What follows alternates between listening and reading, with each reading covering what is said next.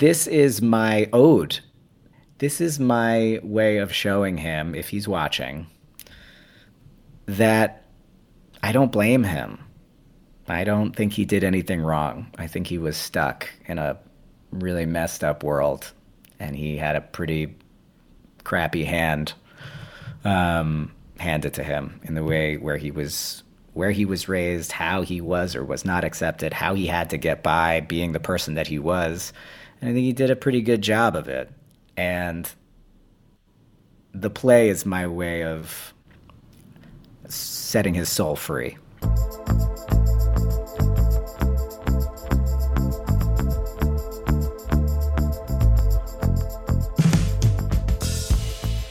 Hey there, and welcome to Creative License, where we dive into what makes creative people successful and immerse ourselves in that process.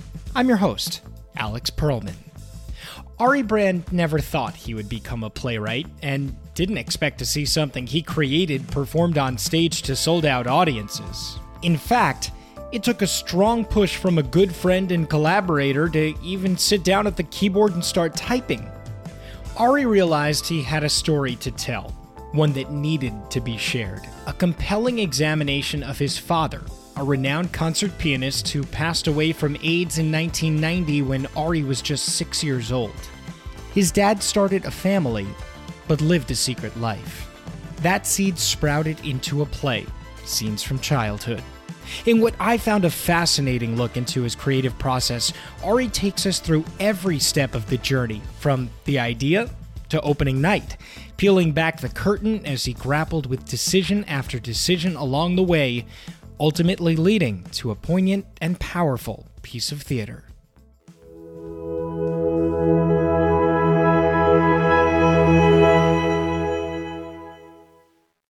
So Ari, let's start kind of at the very beginning. How exactly did you decide to become a performer in the first place? Oh, I don't know if I ever decided. I guess it just, I came from a family of performers. I mean, musicians mostly. My father was a concert pianist, and my mother was a musician. She plays the bassoon. She currently still plays the bassoon at the age of 70. But she's a pianist, and she plays guitar and all kinds of winds. And they were musicians for the start. That's how they started. That's how they met. And so my household was just constantly filled with music, and we would go, and my father was doing concerts all over the country and at Carnegie Hall, and so it was always in my house, and then so I started taking piano lessons at age 5 and acting lessons, not lessons, like nothing serious, just like theater classes and fun, theater game type things. And I went to a school that was super arts focused, so there were always plays and concerts and all kinds of opportunities to perform, and I took them often. So that's kind of where it all started. But then when I was about 12 years old, I was in one of these fun little theater classes. We were doing a performance of Cyrano de Bergerac. That light piece of work. For 12-year-olds, yeah. And it was awesome, of course, super fun, sword fights and poetry. And my theater teacher, who was this young, handsome New York actor who also happened to teach kids at an artsy school, was doing a play. He was doing Macbeth in an off Broadway theater, and he was playing Banquo. And he said, you should come audition. We need somebody for the kids' parts. So I went, and I remember being extremely nervous, and managed to get it together, and I got the part, and I did this off Broadway production of Macbeth, which was like a particularly, like, Macbeth is a gory play, and they like went for it. Like these people were like, we're gonna do Macbeth, but we're gonna do it dark. It's like, okay, that's as written, and there was blood and like babies dying, and like it was intense, and fight scenes and real heavy swords.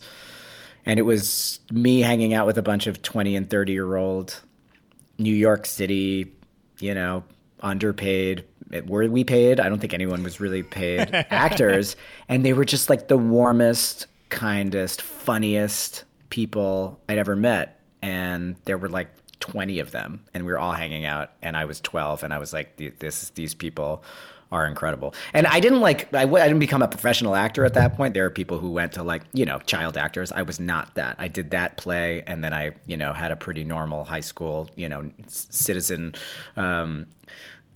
childhood. But I think I got the bug there. And then after college, when it seemed like a thing that I could actually professionally do, I was like, yeah, that sounds like a reasonable thing for me to do. Now you are not only an actor, but a writer, a playwright. We're going to get into your incredible play that you wrote. What began you to draw you to creating your own work and not kind of just sitting back and hoping that the right role lands in your lap? Necessity, I was never a writer. I was never thinking about being a playwright, but I was unemployed and I wasn't getting work. And a friend of mine said, "What are you doing? What are you doing right now?" And this is a person who makes things. And I said, "I don't know, waiting for the next audition." She was like, "That's dumb." I was like, "What?" I was like, "Why? What do you mean? What am I supposed to do?" She's like, "Make something." I was like, "I don't know. I don't do that. I don't really know how to do that." She said, "What are you doing tomorrow?"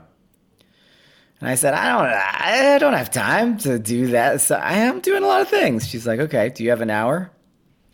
So this is the story of how I, first made a thing. And without that person saying, "You're in denial and you're fooling yourself if you think that you can't do this or you don't have time for this," I don't think I would ever have done it. I'm pretty sure I would never have done it. So, if we're talking the creative process, for me it was wanting to do a thing and not wanting to be an actor waiting around for somebody else to give me something, for somebody else to give me the words to say, for somebody else to, tell me that I can do the thing that I love to do. So instead I said, okay, I guess I can try to make something as long as somebody is there to force me to do it. then I'll do it. Ari, what was that first hour like for you, trying to sit down and write anything? Oh man, it was awesome. It was so awesome because the sitting down in front of your computer and saying, what is even inside my head? What's here? Is wildly empowering. But you have to open the door. You have to open the computer and sit for 5 minutes, 10 minutes, 20 minutes, 2 hours, whatever it takes to say, I'm going to put words onto a page and it's going to come straight from my own head. That's a totally different process than anything that I had ever done before. And when I had finished writing this thing, I was like, you know what? This is pretty good. Like, was it great? Like, I don't know. It wasn't the thing. It wasn't it didn't really have a form. It was kind of a free associative. But I was like, but there's something in this. It came from my head and it's pretty awesome. So it didn't end up being anything that I ever used ever again. But it was a feeling of empowerment to say, wow, I can maybe make something. I made words. I made sentences. I made sense of a thing. And maybe it's like a little bit beautiful. So that's the hope, right? And that was an important moment for me. And then it kept happening. So after that happened, this friend of mine said, okay, send me something else next week.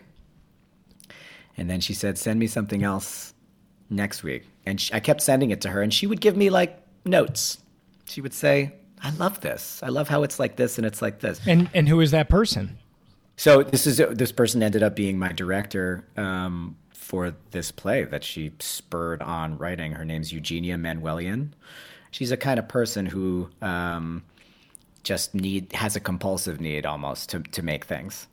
And I think if she can't be the person making it, she helps other people to do it and then says, hey, can I be in that? Can I be in the room where that happens? What kind of things were you turning into her every week? What was the subject matter? What was the format of it? Yeah, so originally she said, "Do you have any ideas?" And I said, "Well, I've thought so abstractly about this thing about my dad. Um, it's an interesting story. I'm not really sure where I want to go with it." And she said, "Amazing. That story." So I told her the story. She said, "It sounds incredible. Make something, do something." So I started writing little bits and pieces that were sort of adjacent to sort of a family history or a memoir about my childhood and about my father's life. So the things I would send her at first were sort of just free pieces revolving around things about the piano, sort of just paragraphs or a page or two. And then it sort of started becoming scenes. I started writing little scenes. And these scenes were perhaps going to be a web series. I saw them as little vignettes. I had inspiration from web series that were showing up now and then. At that time, it was around, I want to say like 2010, 2011, these web series were popping up. High Maintenance was this kind of beautiful little, shorts, web shorts, where they would create full stories in about 5 minutes. And I was like, I think we could make this work. I don't know how it would work, but it just started thinking, cogs, the wheels started turning. After she said, hand this one in to me, hand me in this, right, this next thing next week. And so that's how that was the form that it started to take. Well, the web series is interesting too, because it's such a simple form of storytelling, because you've got only a few minutes to tell this story and kind of bring everything from a beginning to a climax to a denouement. Is that something that maybe helped you in your storytelling throughout as you're writing, just being able to, I guess, get to the point in some ways? Yeah, I think, well, what you realize when you start wanting to tell a story, if you've never made one before, is that some things come pretty easy and some things are a lot harder to make happen. The easier things for me, and for apparently now that I understand more writers' processes, is like dialogue, the way that people talk, the way that people, things change over the course of a conversation, actions happen, one moment to moment. You can make things interesting like that, but structure, meaning beginning, middle, end, that climax, that arc that you're trying to create, that's satisfactory, by the end, is a lot harder to come by. And I tried to learn just kind of by doing it, and that's a hard process. But yeah, I wasn't going to join like Robert McKee's like screenwriting class anytime soon, because I just that's not what I was trying to do. I was just trying to make a thing. So No. This is all great, and actually this brings something up for me, because I want to get into the play, which I will in just a second, but you have been involved in some Joshua Harmon plays throughout your career. You did Bad Jews at the Geffen, and then, of course, you were just in Prayer for the French Republic, an incredible MTC production. Did he have any sort of influence in the way that he writes dialogue and just how real everything seems when you were trying to suss out what your style would be? Yeah, sure. Josh is... one of the, in my opinion, one of the great writers of our current theatrical moment. And what he does particularly well is the debate, the argument, the dialogue where, somebody's coming from this side, somebody's coming from the other side, and they have wildly different perspectives, and you are on both of their sides because they're both making great points and they're both doing it really convincingly. That played a part certainly in the way that I was thinking about dialogue. Having just done Bad Jews, and I was sort of writing along at the same time, writing some scenes. Yeah, anything that you're doing, I guess anything that you're doing in your life at the moment that you're writing influences you, right? It's going to creep right in, whether you want it to or not. So if it was Josh's work that was going into it, if it was whatever thing I was watching on HBO at the time, if it was the list of films that people told me to watch that were similar to the topic that I was working with, everything is going to kind of seep in there. Influences can pretty much come from anywhere, and obviously you were influenced by different things that you were watching, but in your head, you had this idea for an incredibly poignant personal play. We're talking about Scenes from Childhood, which ran at the 14th Street Y in Manhattan, about your father. You mentioned a renowned concert pianist who passed away from AIDS in 1990 at the age of 46. But when you read the New York Times obituary, it states lymphoma as the cause of death. So when did you find out that wasn't the case, and what made you want to explore the different avenues that come with that?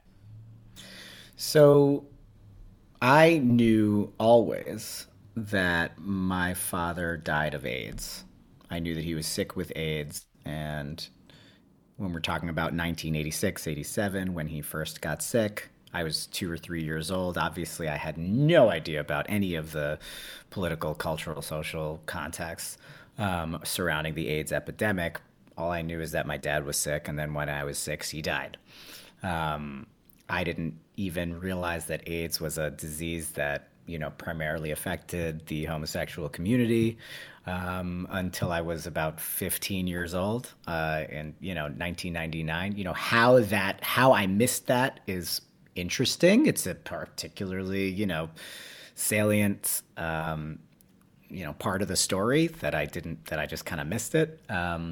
And it wasn't until I was a teenager, my brother was, also exploring the questions about, our childhood that had never fully been explained to us. And we were slowly learning that, my father had was living as a gay man before he met my mother.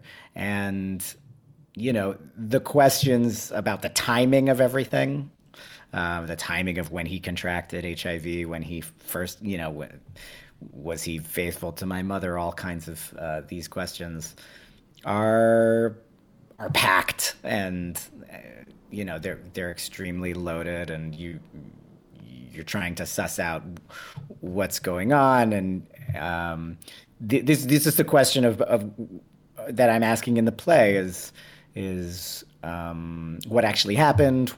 What do we talk about when we talk about our parents' lives before we were around? What kinds of things do you keep from your kids? What kinds of things do you not? And does any of it really matter? While also being in the context of this dark and tragic period in our country, in our city, in my city, where I was born in New York City. And so those are all the things that I was Ari, what do you mean? Explore. What do you mean by does it matter? Well, does it matter who your parents were? Are you're a product of your parents, but who your parents were, if you don't know much about them, why do we often feel the need to go back and excavate their pasts? What does it change in your life? Does it change the way that anything happened in your own life? Not necessarily. I think a lot of us want to ask questions. Who am I? Where do I come from? Who are these people? And I think it's rarely asked, do our parents' actions and lives before we were around actually tell us that much about who we are? I think sometimes they do, but I think sometimes that's maybe overemphasized when we're talking about our identities and who we are. Sure. Yeah, that absolutely makes a lot of sense. They have an impact, of course, but how much of an impact, especially when you become an adult, right? You make your own decisions. You go on your own paths. You make your own choices, who you're going to date, who you're going to marry, you have kids, what your actual interests are when you get away from, being under your parents' roof. I think all of that is really interesting to examine. Yeah, I mean, I don't know. We're all we're all just like a mix of what we remember and whatever's stuck in our subconscious, right? Perhaps we don't really need to go back and check it out. It might be an unpopular opinion. And I'm not saying that I'm like that. Obviously, I tried really hard to go back. I mean, I went back, man. I went into my father's diaries. I talked to his old friends. I was trying to figure out everything about him. But while I was doing it, I was asking, like, why am I doing this? Like, what's actually important about this? And that's an important question, I think. What is important about this? Why does this matter to me? I don't know if I ever really figured it out, but what I did figure out was that my father had certain struggles that I now understand, and I just think that it's a beautiful story, and it's a sad story, but it's also a story about so many people that also were living the exact.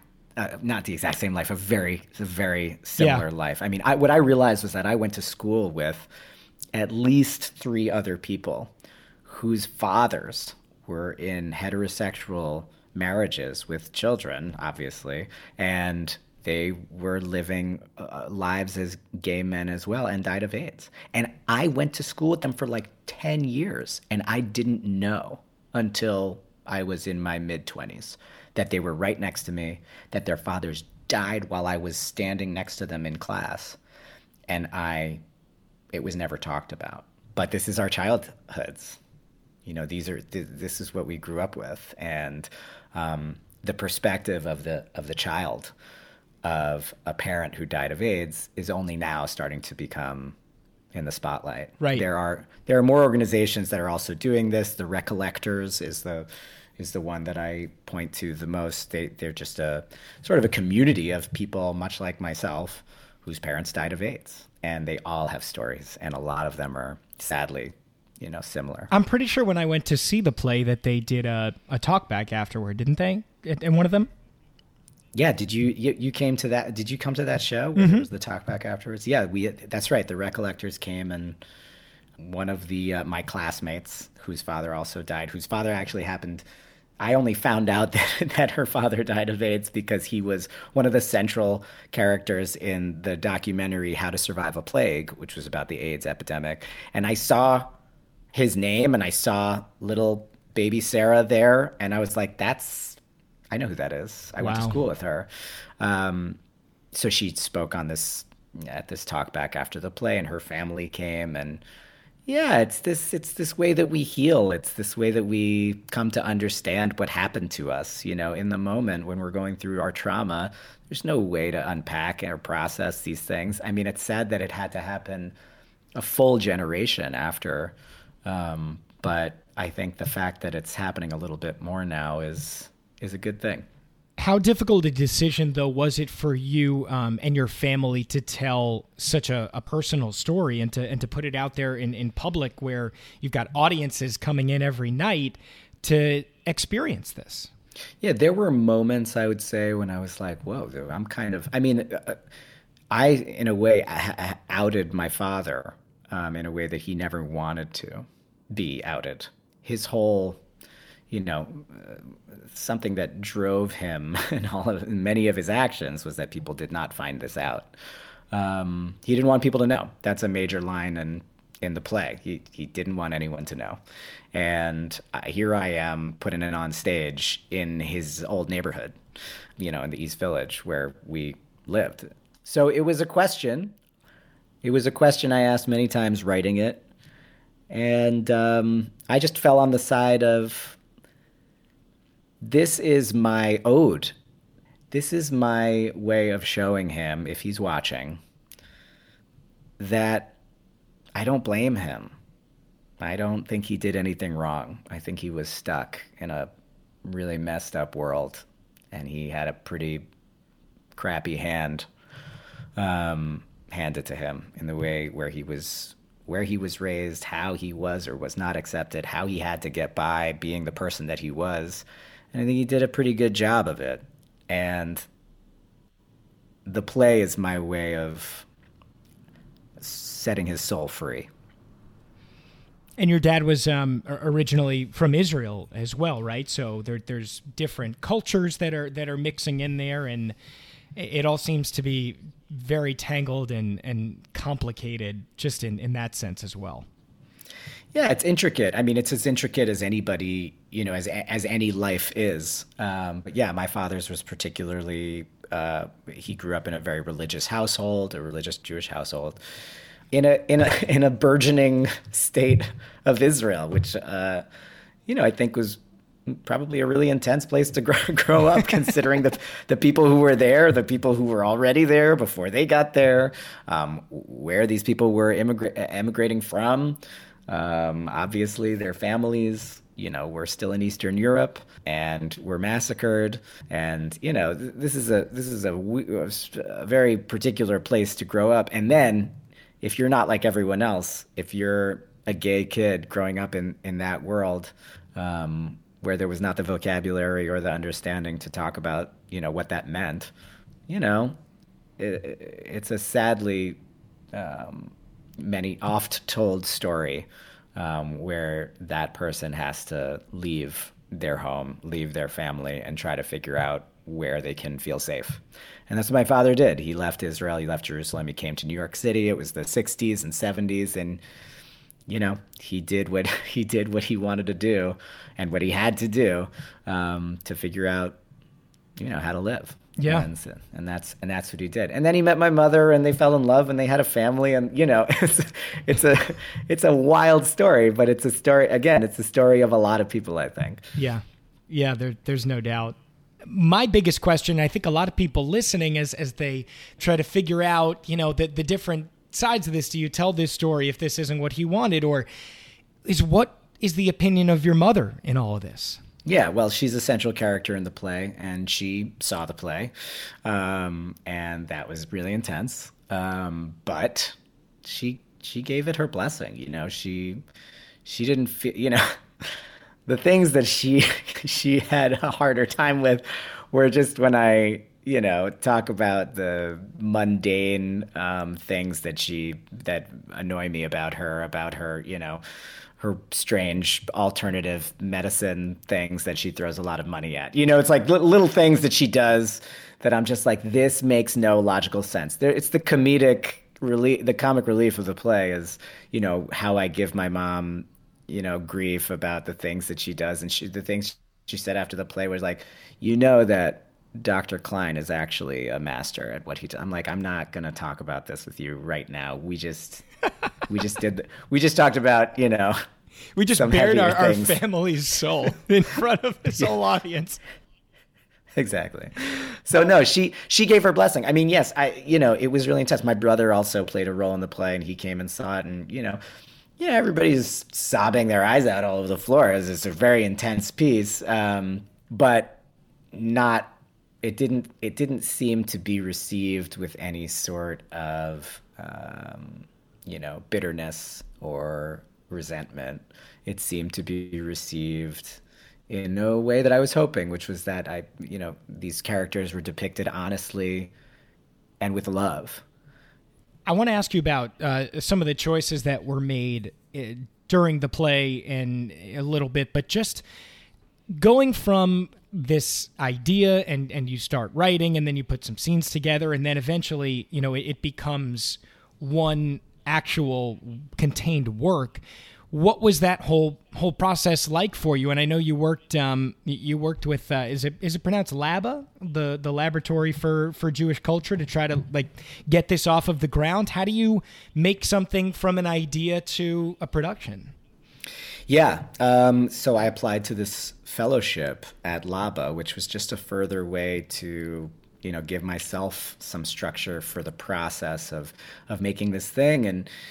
And basically all that was giving me a deadline, it was giving me some deadlines to show what I am currently working on. So you had a couple of scenes, maybe, 7 or 8 scenes that I compiled into a sort of play. I kind of just cobbled it together. We did a little reading of it. And then I said, I need a little bit more structure. I need to run this by a few more people. I need to workshop this. So yeah, I applied to this fellowship, and it was just they provided a theater, they provided a group of artists, and We did a presentation, just little things that help you to say, this is a serious thing that I'm doing. This is not just, whenever I feel like doing it. This is a thing that I'm going to be a playwright now.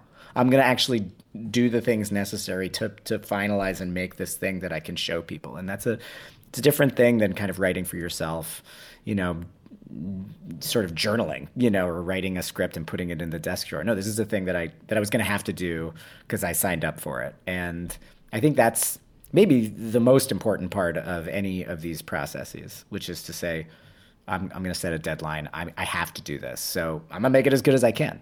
Otherwise, you don't really have to make something good if you're not going to show it to anybody. What do you have to do? You're just writing. It's sort of self-indulgent, So that fellowship allowed me to do a presentation. Then the theater said, we want to give it a fuller production.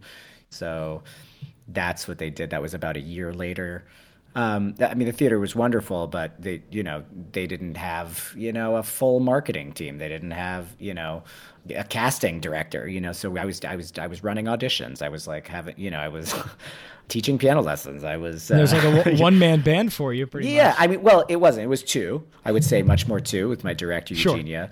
Sure. We were really making so much of it happen, just the two of us. And it was a very interesting process. And, unfortunately, my second child was born in the middle of it, which was not what I intended. Unfortunate for the timing, not for what happened, of course. Never again will I say the words, unfortunately, my child was born. That was probably a mistake. And if That's you all right. edit that out, that would be awesome. But yeah, the timing was terrible. I mean, my wife really needed a really nice apology. But she's obviously incredible and supported my process and said that, I should do it. And so we did it. And it was harder than we both thought it might be. But we did it and we got it in there. And a lot of people came to see it. We sold a lot of tickets. And it was still this weird, like, burgeoning piece that has now changed already. Making theater is, as you learn when you try to do it yourself, really hard. Like, it's really, it's like making anything good. It doesn't happen often. I mean, you go to a play, like, how often is it, like, really good? It's generally, like, fine or bad. Sometimes it's transcendent. And you're just trying to make a thing that's transcendent. And when it is, there's nothing greater than it. I mean, I truly believe that if there's a transcendent play and you're in a room watching it with a bunch of people and the actors are there experiencing it with you, I don't think there's anything... it's the pinnacle of artistry and, a transcendent experience. You use the VHS cameras kind of a focal point for your show throughout with, projections of actually what was going on stage, which I thought was so cool. Is that your idea? Where did that come from? When I see VHS, and I think it's my entire generation, that when we see VHS, it does something to us. We say, oh, man. You remember that? Oh man, look at that that wall-to-wall carpeting. It's like when you see VHS, it's like we're immediately transported. I mean, at least my family.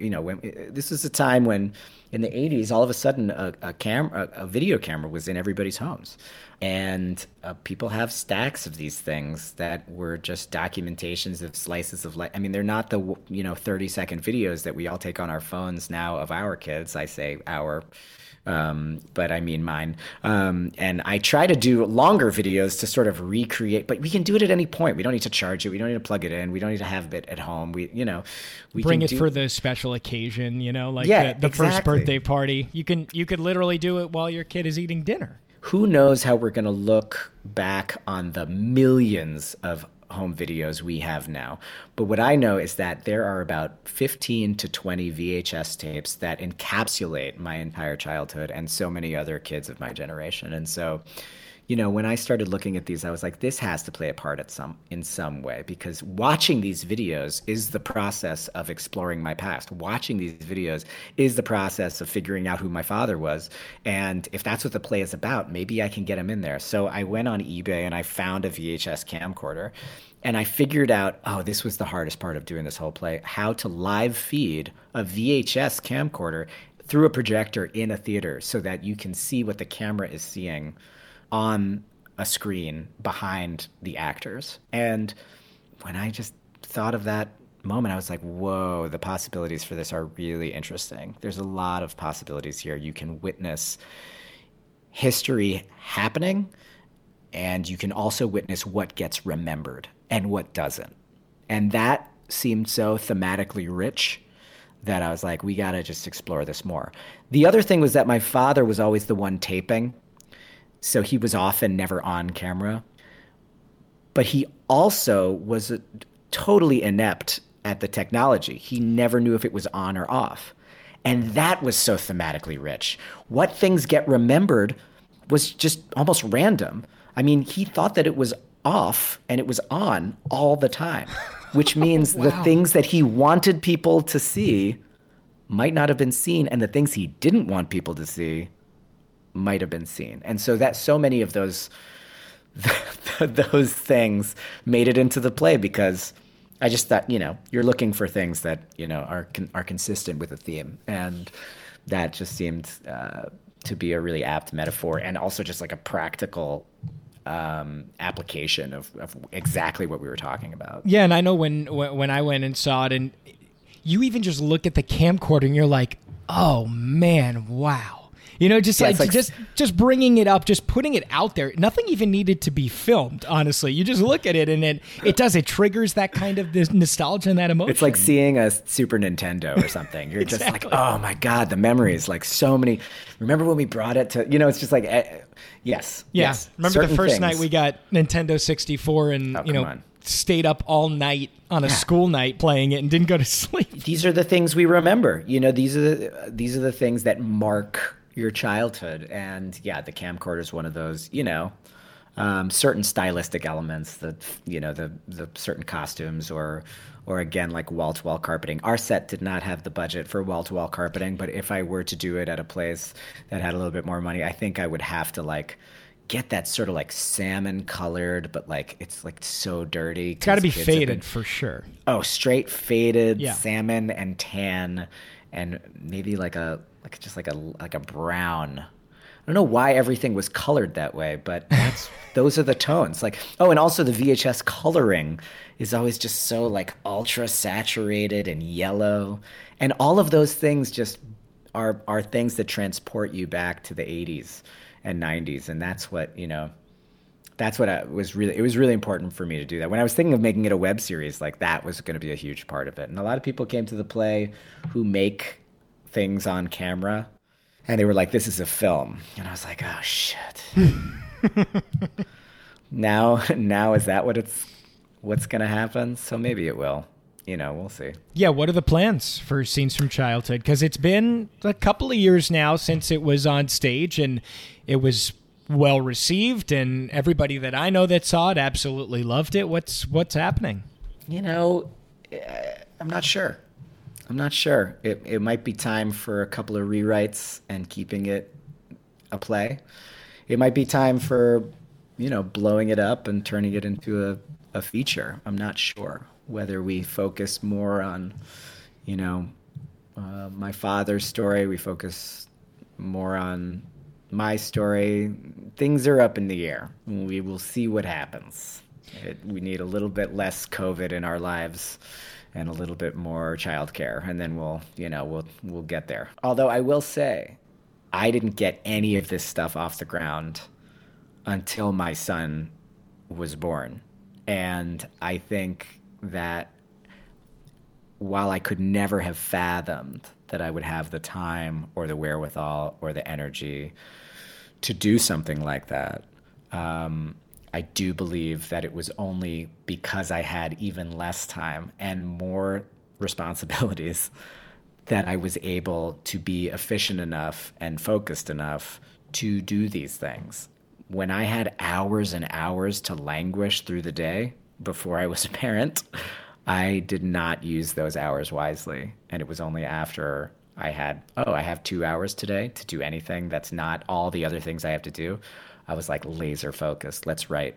Let's do something. Let's call the direct. Let's talk. Let's make these things happen. Let's apply to the fellowship. Let's, set up the auditions. Let's do all these things. And then exhausted at the end of the day, I got those things done. Yeah, but you And I probably think felt that's pretty good too. I mean, it felt better than I ever felt. And it was also a thing that I, could say that I was super proud of and could, show my kids someday that I did. And I think that that's going to be a driver of all of my, it has been a driver of all of my endeavors since they've been born. So go have children and then you can go make something. Yeah. And don't have any excuses either, I guess. So what's next? Just waiting around for the next audition. No, I mean, there are a couple irons in the fire. We'll see what happens with these, other projects that may or may not be happening. But opening up the computer, opening up the screenplay, and working on it again. From this entire experience, from the beginning to end of developing the idea to sitting down and writing it to putting it on stage to now being finished with it, at least in its first run, in its first iteration, and now trying to figure out what's next with it, what would you say you've actually learned the most? What has been the most interesting piece that you could take from this? The hardest part is opening up the computer. The hardest part is the sitting down. The rest of it will flow. And that part is fun.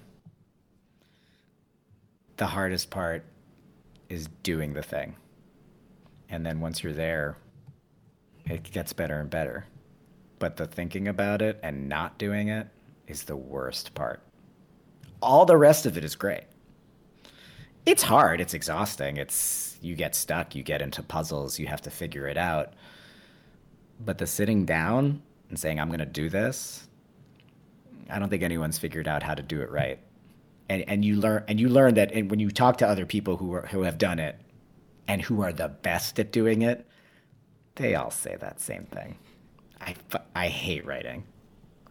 But what they mean is I hate thinking about the fact that I have to write and I haven't done it yet. I think that's real. And you want to make a thing, you got to figure out how to sit down. Ari, thank you so much for doing this. This is so much fun and honestly so insightful. I think a lot of people are going to take away plenty from how you were able to go about writing this to putting it on stage to all the takeaways from it. This was awesome. Thanks, man. Thank you, man. Yeah, what a pleasure. And thank you for your kindness. I appreciate it.